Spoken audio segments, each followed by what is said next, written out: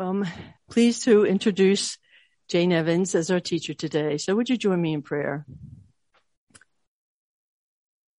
Thank you, Heavenly Father, for the opportunity again to gather together to hear your word, to learn from your word, and be touched by your word. And Lord, I thank you for Jane and her time spent in studying and reading this passage. And I pray, Lord, that what you have shown her through this time she has spent with you, that we would learn and grow deeper in knowledge of you and in faith with you. And Father, I pray that your spirit and your presence would be real to Jane as she presents this challenging chapter to us. Thank you for her willingness for this, Lord. And I also thank you for her continued leadership in the evening women's Bible study. For many years, she has been part of that, and we thank you for that and the extension of this Bible study, Lord. It is a blessing to many. So thank you, Jesus, for this time, and I just thank you again for Jane and lift her to you. In your holy name we pray. Amen. Sure. Where am I tied today? Where am I start?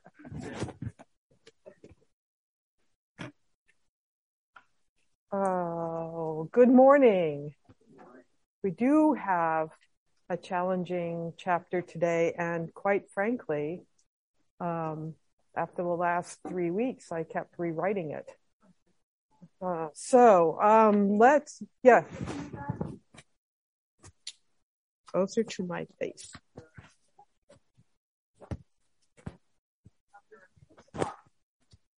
Is that better? Is that better? No? Okay. Let me try it over here too. Is that better? Is that better now? Okay. Okay. If you can't hear me, I can use my mom voice. Don't worry. Okay, today we're going to be reading 1 Samuel 27, and I actually took the liberty of extending this passage into the first 2 verses of chapter 28 because it is part of the story. And then in chapter 20, I can't remember who's doing 28, but they're going to have enough to do anyway without the first 2 verses. Chapter 27, we are reading a chapter today that never mentions God. Did you notice this? When you were preparing for today's questions, did you ask yourself why this chapter was in 1 Samuel? What can it tell us about God if he's never mentioned? Did it change your opinion about David? It did mine, to tell you the truth. This chapter comes after we've been told about David's almost miraculous escapes, in plural, from the murderous Saul, his having to fight the Philistines for his bride price, 2 events where Saul threw a spear at David. Saul sent assassins to David's house. Saul pursued David with an army. But it also comes on the heels of many reassurances that David would become king of Israel from his anointing by Samuel. And then later he found refuge with Samuel and was reiterated that message. Both a son and a daughter of Saul helped David escape from Saul's wrath. Abigail told him why she was helping him. Abiathar, the priest, joined him because he understood God's plan for David. We heard in 1 Samuel 22:5 that a prophet told him to leave Saul's presence, but he had to stay in Judah because God had plans for him. Now, of course, this is not all happening. It's not like every other day that someone is coming up to David and saying, hey, you're going to be king of Israel. Don't worry. I realize this is coming over the space of years, and this is coming at a time when he is also having extreme stress in his life. Saul turning on him, having to find places of safety for his men who are with him and their families and his family. Some of the Israelites had told Saul where to find David so that Saul could come after him with an army. So today we're going to be thinking about how to respond to stress in our lives and what might be the consequences of not consulting God during these times of stress. And as we think about these things, we can find out about God, even in a chapter that never mentions him. So I'm going to read the passage here. I'm taking it from the American Standard. Then David said to him, now I will perish one day by the hand of Saul. There's nothing better for me than to escape into the land of the Philistines. Saul will then despair of searching for me any more in all of the territory of Israel, and I will escape from his hand. So David arose and crossed over, he and the 600 men who were with him, to Achish, the son of Maach, king of Gath. David lived with Achish and Gath, he and his men, each with his household, even David with his 2 wives, Anahonim the Jezreelitess, and Abigail the Carmelitess, Nabal's widow. Now it was told that Saul that David had fled to Gath, so he no longer searched for him. Then David said to Achish, if now I have found favor in your sight, let them give me a place in one of the cities in the country that I may live there. For why should your servant live in the royal city with you? So Achish gave him Ziklag that day, and therefore Ziklag has belonged to the kings of Judah to this day. And the number of days that David lived in the country of the Philistines was 1 year and 4 months. Now David and his men went up and raided the Geshurites and the Girzites and the Amalekites, for they were the inhabitants of the land from ancient times, as you come to Shur, even as far as the land of Egypt. And David attacked the land and didn't leave a man or a woman alive. He took away the sheep, the cattle, the donkeys, the camels, the clothing. And then he returned and came to Achish. Now Achish said, where have you made a raid today? And David said, against the Negev of Judah, and against the Negev of the Jeharielites, and against the Negev of the Kenites. And David did not leave a man or a woman alive to bring to Gath, saying, lest they should come and say about us, so has David done, and so has been his practice the whole time he has been living in the country of the Philistines. So Achish believed David, saying, he surely made himself odious among his people Israel, therefore he will become my servant forever. Now it came about in those days when the Philistines gathered their armed camps for war to fight against Israel. And Achish said to David, know assuredly that you will go out with me into the camp, you and your men. And David said to Achish, very well, and you shall know what your servant can do. So Achish said to David, very well, I will make you my bodyguard for life. So we begin this chapter, begin the passage with David talking to himself and not consulting the ephod, as Dawn explained that he had done several times in chapter 23, and not crying out to God, nor seeking anyone else's counsel. In 26:10, David had told Abishai that Saul would perish one way or the other because of God's plan, But in 27:1, David uses the same terminology about himself. He would perish by the hand of Saul. So he decides on his own that Philistia, not God, would be his safety and his security. So he decides to bring himself, his men, and their families, including David's 2 wives, to Achish, the Philistine king in the town of Gath, the very city where Goliath had come from. And remember, David is carrying Goliath's sword. You might think this is probably not a very smart thing to do, but that's what he chose to do. Now, maybe if you're being generous, you can commend David for thinking about the safety of his men and their families and his own family. David had faced the wrath of Saul several times, and Saul's wrath appeared to be growing rather than abating. And remember, some of his own countrymen had turned against him, telling Saul, go find him in the wilds of En-Gedi. So he and his men had been living in caves and on the run. Perhaps there were fewer men who were coming over to his side. On the surface, then, it looks like there is no improvement in his situation. So he decides to take matters into his own hand. Now, just in these few verses alone, we can learn so much about trusting God in hard situations. And the writer is asking us to look to that. Where do we go for our security? It's not by accident that God is recording here that David talks to himself and only himself as he makes this decision for himself and his men and their families. He had people around him who could have helped him think out his plan or pray for him for wisdom, but he chose not to go to them. And he talked himself into believing that he was truly alone. Well, we can do this to ourselves too, can't we?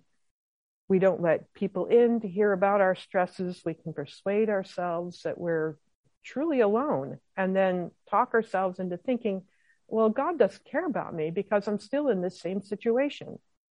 We end up being self-deceived and then making a decision that is not self-centered. We have to be careful about what we say to ourselves. And what we say to ourselves in our hearts, we say to ourselves in those quiet moments when we're just in our own heads. These thoughts and the repetition of them will certainly impact how we act, how we love God, and how we love each other. There's good reason that Paul says, rejoice always, pray without ceasing, in everything give thanks. Here in our church, we call it preaching the gospel to ourselves daily. By doing that, you remember God loves you and has already given so much in order to have a relationship with you. But David talked himself into believing that by running to Philistia, that is the enemies of Israel, is his security. He knows better in his clearer moments, as we all may. We hear in the Psalms that he wrote that he knows better than this, but he's anxious. And when I'm anxious anyway, I'm thinking of something else other than God as my security. In his Psalms, David remembers the way that God formed the people of Israel and provided them security when they were enslaved, when they wandered in the desert and looking to him for food and water, and when they entered the Holy Land and had enemies all around them. So part of looking to God for our security is reminding ourselves of everything that he has done for us and also for others. You can look at other people in the church, other people in history. You can look at even the history of the Jews to remember how God has had his hand on the people he has loved. Part of learning to look to God for our security is spending time with him in prayer and in Bible study to help us remember, to keep going over these facts, to help teach us to look to him for guidance as we plan for the future. But let's give David again a little bit of benefit here. He's probably weary of waiting. Helen taught us in chapter 24. He appears to be weary of running, weary of living the way that he and his men have had to live, weary of thinking about the safety of his men and their families. Probably the families of these men have been living alone on the farms without men to do the chores. You can imagine what it would be like for the women with their children to be running, getting the crops in and keeping the livestock, keeping their families fed, keeping them clothed. That would be stressful. And they're all on farms within Saul's reach. He must be weary of being constantly in danger of being put to death.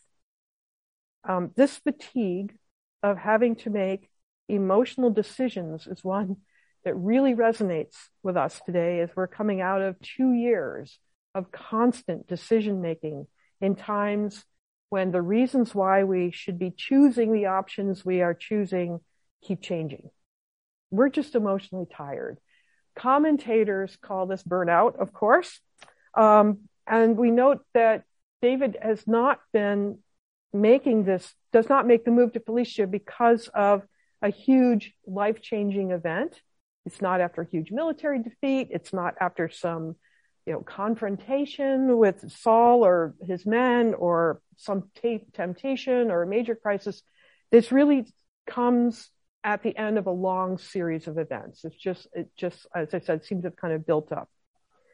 Some of you may understand this weariness from marriages that are difficult or maybe even impossible to maintain, relationships with children or family or friends that really seem to be at a near boil, perhaps a chronic illness that just leaves you emotionally exhausted. We are all feeling the stress of 2 years of not being able to live our lives without restrictions in our movements. We have plenty of biblical, even though you'll never find the term burned out in your Old Testament, nor your New. However, we do have biblical characters that have faced this way of living before. It's long before the term was coined. God understands this weariness. And that's why we are told not to lose heart, Galatians 6:9, and not to grow weary several times. Two of them I can mention, 2 Thessalonians 3:13 and Hebrews 12:3. So David goes to Achish. Instead of appearing alone, remember he had done this once before. That is, he had gone to the Philistines before. In fact, he had gone to Gath before, but he had been alone before. He doesn't appear alone this time. This time he has a well-trained group of mercenaries in his command. So you can imagine when he shows up with a band of special commandos at the doors of Achish saying, "Here I am, do with me what you will," Achish is probably going, "Yes, I can use you." But at some point, David then asks Achish if he can go live in Ziklag. He seems to be asking this so that Achish won't have to support him and his men anymore. Remember, putting 600 guys up in a B&B for, a year is not going to be really fun. So this action would have the added benefit of getting them out from underneath Philistine scrutiny. Giving land to favorites was a very common thing to do in these lands at this time, especially if the person had provided military help to the king. So what's interesting is the writer kind of takes us aside for a minute and says, "Hey, you know what? This grant was permanent." It lets us know that David had asked for a city and a region that had once belonged to the tribe of Judah in Joshua 15:31, and then had moved into the possession of Simeon in Joshua 19:5, but at some point it had been lost to the Philistines. Because of David, it goes back into the territory of Judah. Now, archaeologists are not entirely sure where Ziklag is. It's clearly within Philistine territory, but far enough away from Gath that David can move about freely. And this is what he does. He convinces Achish that he is fighting against the tribe of Judah. He keeps saying, "I'm going into the Negev." That should be the area where Judah is.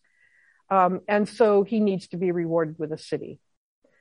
But I hope you felt a little jolt when David describes himself as a servant of Achish. By verse 8, we see how David is deceiving him. He raids the Gershites, the Girzites, and the Amalekites. He's not raiding the Judahites, the people of Judah. The Amalekites we know about, because these are the people that Saul was sent to exterminate, but he didn't. And they're not mentioned here by accident.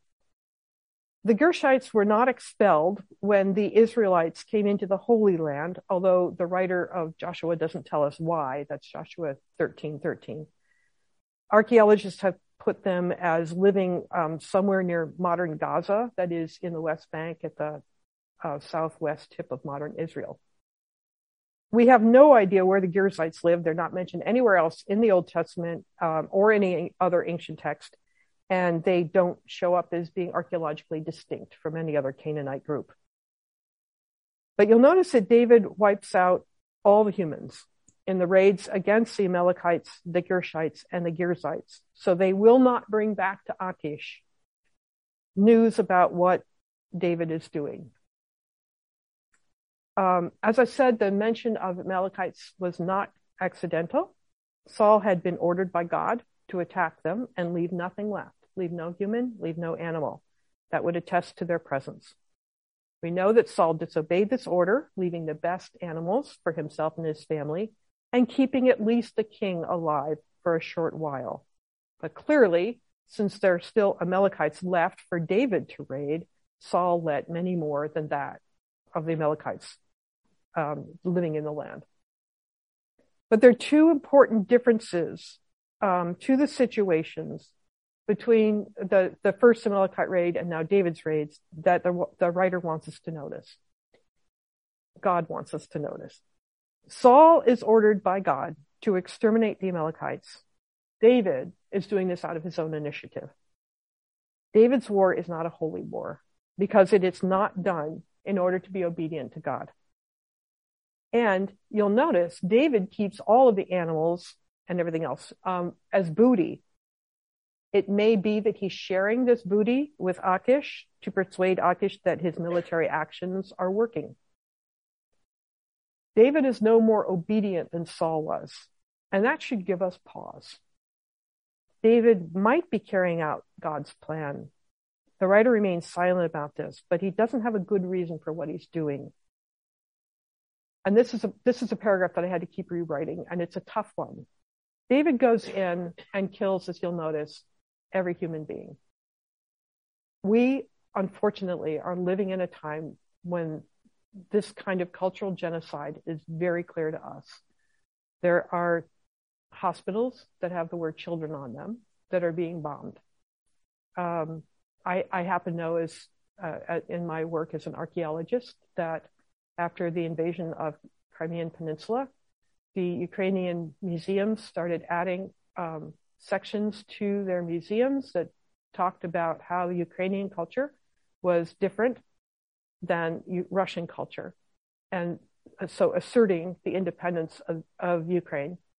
And Russians have been given orders to target those museums and the directors of the museums. And so archaeology groups are trying to get them out because they want to wipe out, just as David wanted to do. They want to wipe out any notion that this is a separate culture. What do we call David here? If he was living now, we'd call him a terrorist, wouldn't we? This is a really, really disturbing passage to read. But God is going to use these circumstances to work out his will. Why does God stick with David when God has turned away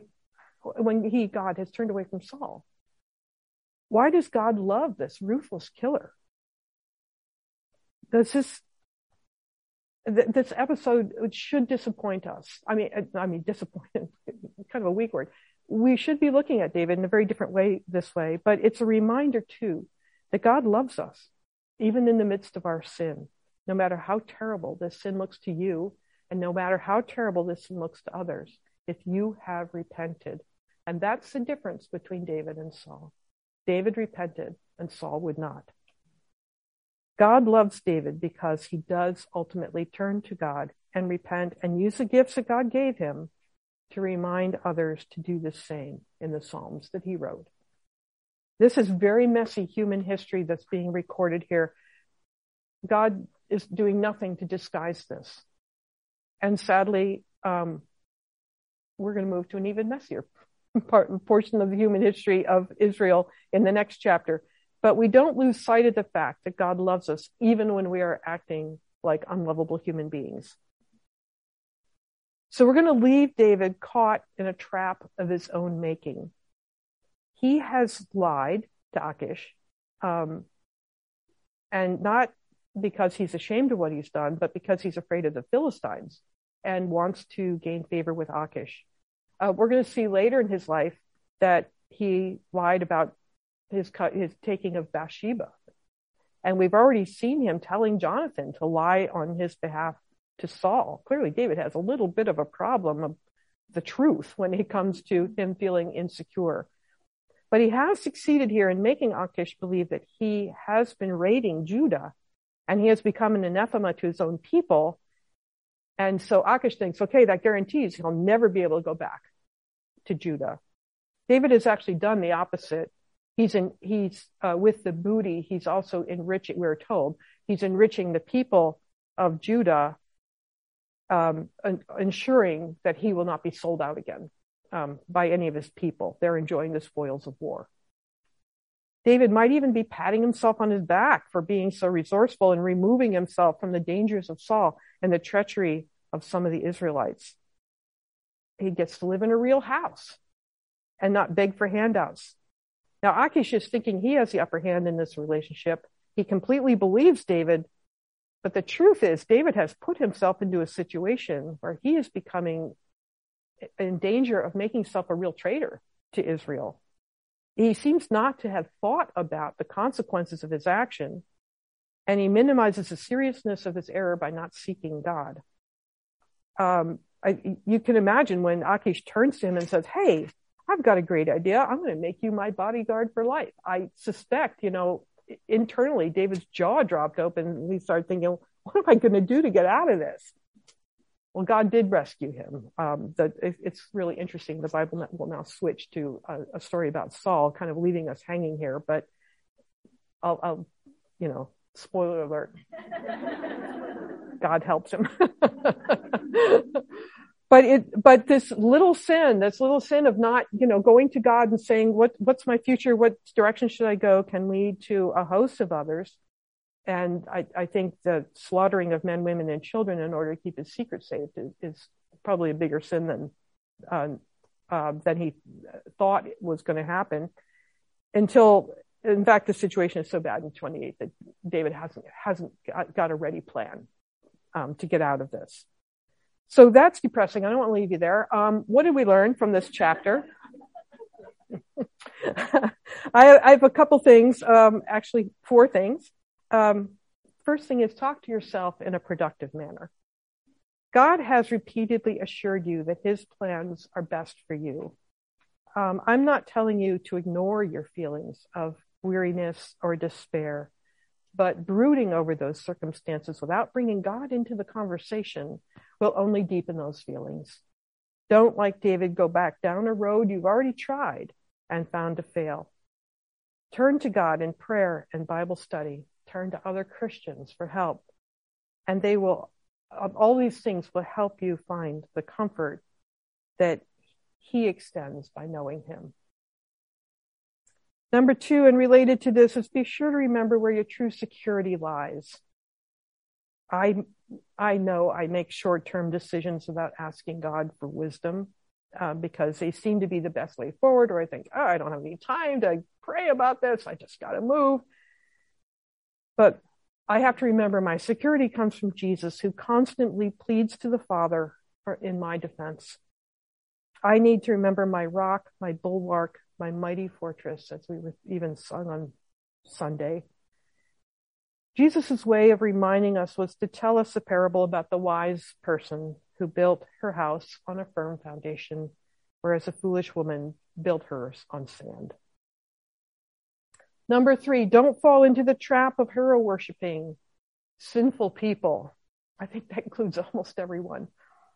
The writer hasn't told us what David's men and what his wives and what their wives thought about this decision to move to Philistia, but his men clearly followed his orders in behaving as ruthless butchers. They had to make some kind of decision in their own heads to exonerate themselves and also him. Now, we have some distance from this story, and we can see that David is calculating and not thinking about God. He should disappoint you.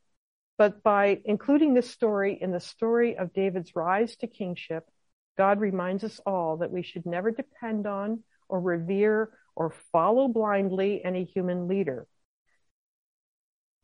We're surrounded by stories about superheroes. If you go to I know your teenagers might, but you at least know about them. But we're also surrounded by media stories about people, even people in the church, offering themselves as role models, only to be exposed as sinners or hypocrites. Our world just longs for role models, and we either make them up, the superheroes, or we find out that they're sinful like we are. Now, God has certainly given us leaders in the church, and God has certainly given us leaders in our government, but we are never to confuse them with God himself. We worship God alone. And the last one, number 4, God loves you, even though you're a sinner. And even though you make decisions or I make decisions as if I'm the Lord, not him, really love the way the Bible shows us stories about people who make terrible mistakes, who make terrible decisions, and who walk themselves into terrible sins. I see myself so clearly in these people, but God never leaves a story there. When these terrible sinners repent, when I repent, when we repent, we are not thrown out of the kingdom of heaven. These repentant sinners, we are being shown grace through the true anointed one, Christ, who died, so that the repentance is accompanied by the sacrifice that turns away God's wrath. Now, David could only anticipate this sacrifice, but Jesus' death paid the debt for him too, just as it paid the debt for you. Even if you aren't running around, murdering entire villages of people, I hope none of you are. Repeat this good news to yourself every day. Spend time meditating on the love that God has for you. And when you make your decisions about your circumstances or about what your plans for the future, make them in the knowledge that God will use the consequences of those decisions to accomplish his will for you. So let's pray. We thank you, Lord, for giving us the rich textures of the stories of the people in the Old Testament as a warning, but also a comfort. We rejoice to see in these pages people who are like us. We battle depression, anxiety, fear. We make bad decisions, and we put ourselves in your place. We see people in the Bible who forget that that you are the Lord and the creator of the universe. We forget that you know when a sparrow falls, you have promised that you catch our tears, and you've promised shelter under your wings. And we forget all this. But teach us to rely on you. Help us to find joy when we meet with you. Help us to speak to ourselves every day about the ways that you have protected us, the way that you have made to reconcile ourselves to you. And I pray that this joy will spill out so that we can tell others about the good and generous and loving God whom we serve. And Lord, we pray specifically now that we remember that you are our security. I want to reach out for help and to pray for all of those who are refugees from the Ukraine, from Afghanistan, from Syria, and all the other places of the world where the forces of evil rage. Help us to remember that you are in control of all these situations. You have foreseen them all. And thank you that you are going to set every injustice right in the last day. Help us to be generous and loving to the refugee, the widow, and the orphan, and to model your love for this world. Thank you, Lord, for the time that we can spend with each other in prayer. And I pray that the small groups today will have very fruitful discussions as they look to you and remind themselves of the great price that you paid, but the great way that you love us. Amen.